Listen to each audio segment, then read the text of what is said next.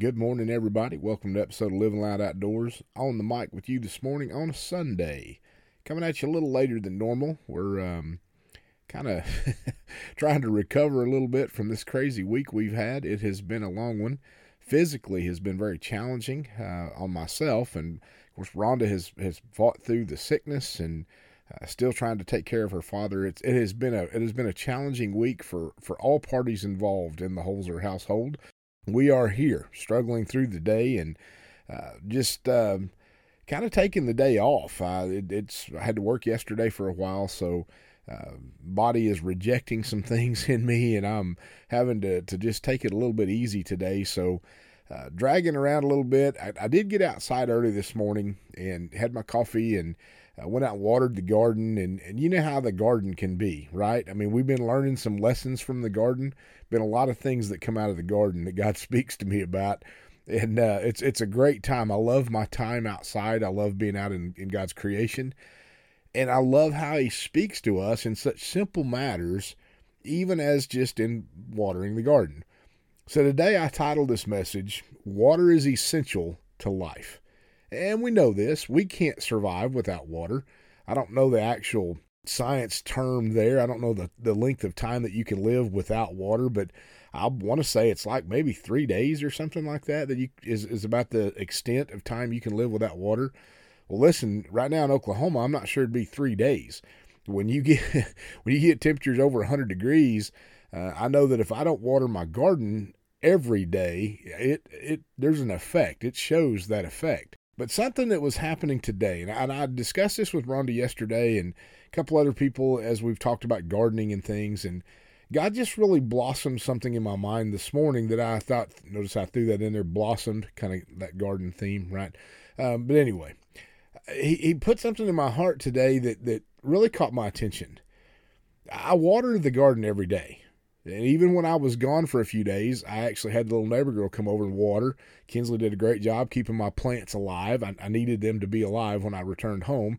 So I had her come and water them every day, just like I'd been doing. So as I'm watering this morning, and I had been discussing yesterday with Rhonda and a couple other people yesterday, the guy I work with, and that my plants are healthy. I mean, they look fine. They look plenty healthy. Some of the pepper plants are blooming, but nothing is like really growing. Like my okra plants have not gotten any taller. They're just over knee high, and usually by this time they're really tall. And God just began to speak to me about something that just challenged me. I've been watering them every day, so I'm putting enough water on them to survive. My plants are surviving, but maybe I'm not putting enough water on them for them to truly thrive and produce the fruit that they're created to produce. Well, let me put some scripture to this. This is something that God dropped in my heart this morning. James chapter 1, verse 20 through 25, and I'm going to use the New Living Translation because I like how it opens this up and expresses this. Verse 22 of James chapter 1 says, "But don't just listen to God's word. You must do what it says. Otherwise, you are only fooling yourselves." So kind of like performing a religious duty.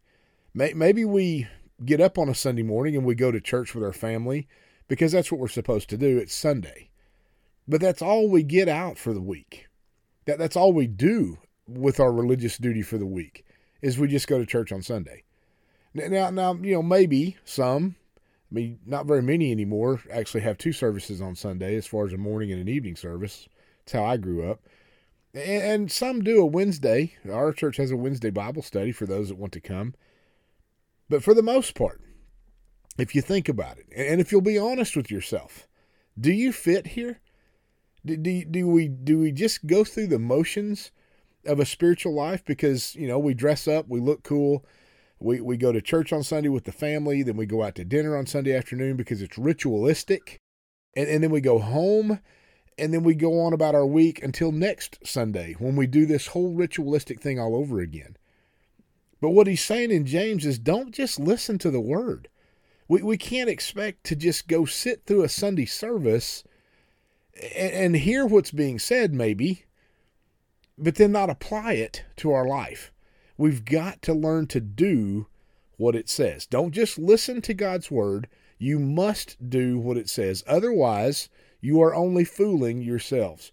Verse 23 goes on to say this, "For if you listen to the word and don't obey, it is like glancing at your face in a mirror."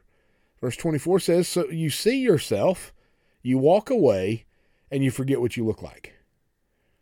Now, I mean, some of us glance in a mirror and we want to forget what we look like, right? I mean, I fit that category. But listen to what the word's saying. For if you do this, if you're all you're doing is just listening to the word and you're not doing what it says, for you, it's if you listen to the word and don't obey it, it's like glancing at your face in a mirror. You see yourself, you walk away, and you forget what you look like. See, it's like getting enough water on the garden to survive, and you look okay, but we're not producing the fruit that we were created to produce. See, God created us to produce fruit, just like this well-watered garden, right? But we're not really putting the word to work in our life to bring out the growth. The correction or change is pretty much like just watering a garden enough to so that the plants don't die. So we look good. We're doing what we're supposed to do. But if the word of God is not having any effect on us, if it's not bringing about life change, if it's not challenging us to be better, it's not working in us. It's just enough for us to survive. Verse 25 says this, "But if you look carefully into the perfect law that sets you free, and if you do what it says and don't forget what you heard, then God will bless you for doing it." It's an if you will, I will. God's always this way. If we truly put the word to work in our lives, engaging in our faith. Remember, faith without works is dead. Faith without motion, faith without movement, faith just sitting on a bump on a pickle is not going to have any effect. If we truly put the word to work in our lives, engaging in our faith, doing the work of the Lord, the work of his kingdom, following him daily, reaching for higher ground always. So we're never going to arrive anywhere on this earth. We've got to continually be striving for higher ground. We've got to continually look for that narrow path that leads upward. It's difficult, it's challenging, but it's necessary for this life that we live. You will feel like a well-watered garden producing what you were created to produce if we do these things, if we truly put the word to work in our lives. We'll be like a well-watered garden producing what we were created to produce. When we live our lives according to his word, following his ways and our calling, yes, we are all called. Remember, there's the Great Commission. It's actually a commandment. Go ye into all the world and preach the gospel. Make followers of all people groups. Going is not the Great Commission. Preaching the gospel is not the Great Commission, although both of those are necessary. The Great Commission is to make followers, to lead others to the throne room of God. Listen, you hear me say this a lot. You cannot be a good leader unless you're a great follower. You must become a great follower before you can lead others. You've got to be following the King correctly before you can lead others to him. When we live our lives according to his word, following his ways and our calling, we will not just survive, but we will thrive, and we will bring forth life which God will turn into his harvest. See, it's not up to us for the harvest. We don't save anyone. All we're here to do is to lead others to the throne room of God, to lead others into his presence. And then God will impart upon them this need for surrender. His Holy Spirit brings about conviction in our lives. It needs to bring about conviction in all of us, because many of us fit this category of just getting enough water on us to look good, to survive. But we're not truly living up to what God has called us to, because we're not allowing enough water to penetrate into the root system that would bring forth a fruit from what God created us to bring forth. Yeah, I know I'm meddling a little bit. That seems to be my role lately. Listen to this. Isaiah 58. I love the chapter of Isaiah 58. There is such depth in that one passage of Scripture in Isaiah 58. I encourage you to read the whole chapter. really catch what it says, because it kind of splits in half. There's a first half of this is not what I'm looking for, and then there's a second half that this is what I'm looking for. But Isaiah 58 verse 11 says this: "The Lord will guide you continually, giving you water when you are dry and restoring your strength. You will be like a well-watered garden, like an ever-flowing spring." See, when we put ourselves in the right position, when we follow the Word of God, when we allow it to penetrate us, when we allow it to water us deeply, then we'll be like a well-watered garden, like an ever-flowing spring, and He'll restore us. He'll restore our strength. He'll guide us continually. He'll always give us water when we're dry. My garden out here has a hose attached to the faucet. It's the source. It's the source of this water that is essential to life. It's plumbed right into my well. But if I don't lift the handle, if I don't turn on the faucet, and if I don't run that water across that garden and soak it good, it's not going to have an outcome. It's not going to have the outcome God desires.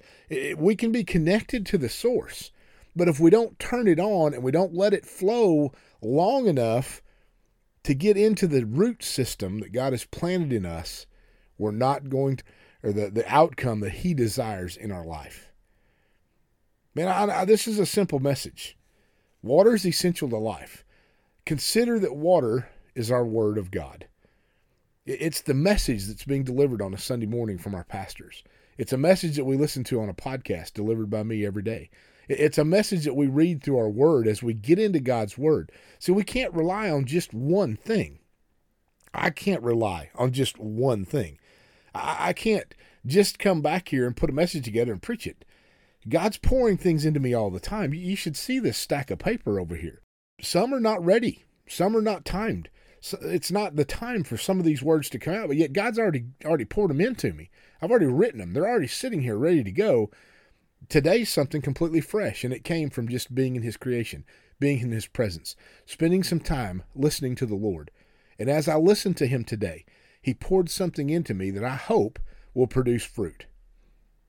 Don't just be ritualistic about your life with Christ. Get your life in order. Take your family, lead your family. Men, be men of God. Listen, if you're a married family with children, men, it's your role to lead this family strongly. Lead them to the throne room of God, that your family has opportunity to be poured into.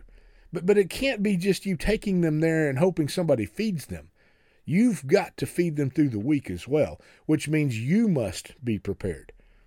Single moms, same thing. I hate that you're having to do that on your own. Shouldn't be that way. But unfortunately, we are living in a fallen world, and we're forced into that at times. Be a woman of God.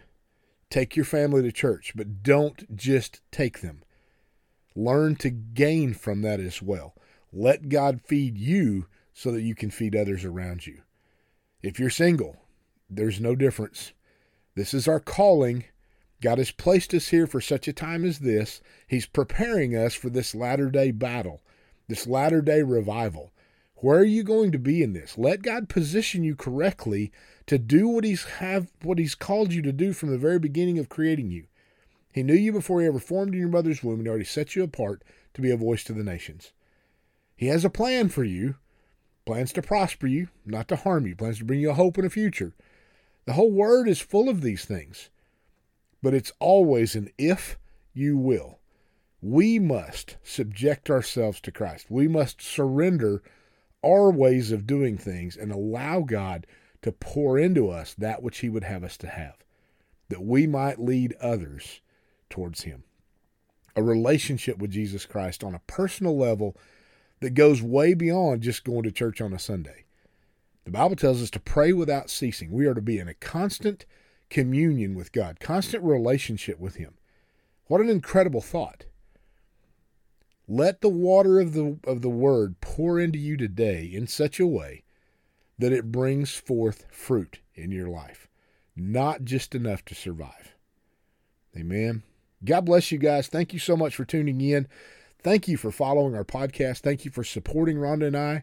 If you can support us financially, all of our giving links are on our website, www.livingloudoutdoors.com. Continue to pray for us. Please continue to pray over us. Partner with us. Walk with us. Share these podcasts out with people that you know need to hear this message. Let this be a tool that you can use to lead others towards Christ. Deepen your walk with God. Let Him water your garden today. Be a well-watered garden. Be a spring flowing forth. Amen. Rhonda and I love you. We're praying for you. God bless you. We'll talk to you again real soon.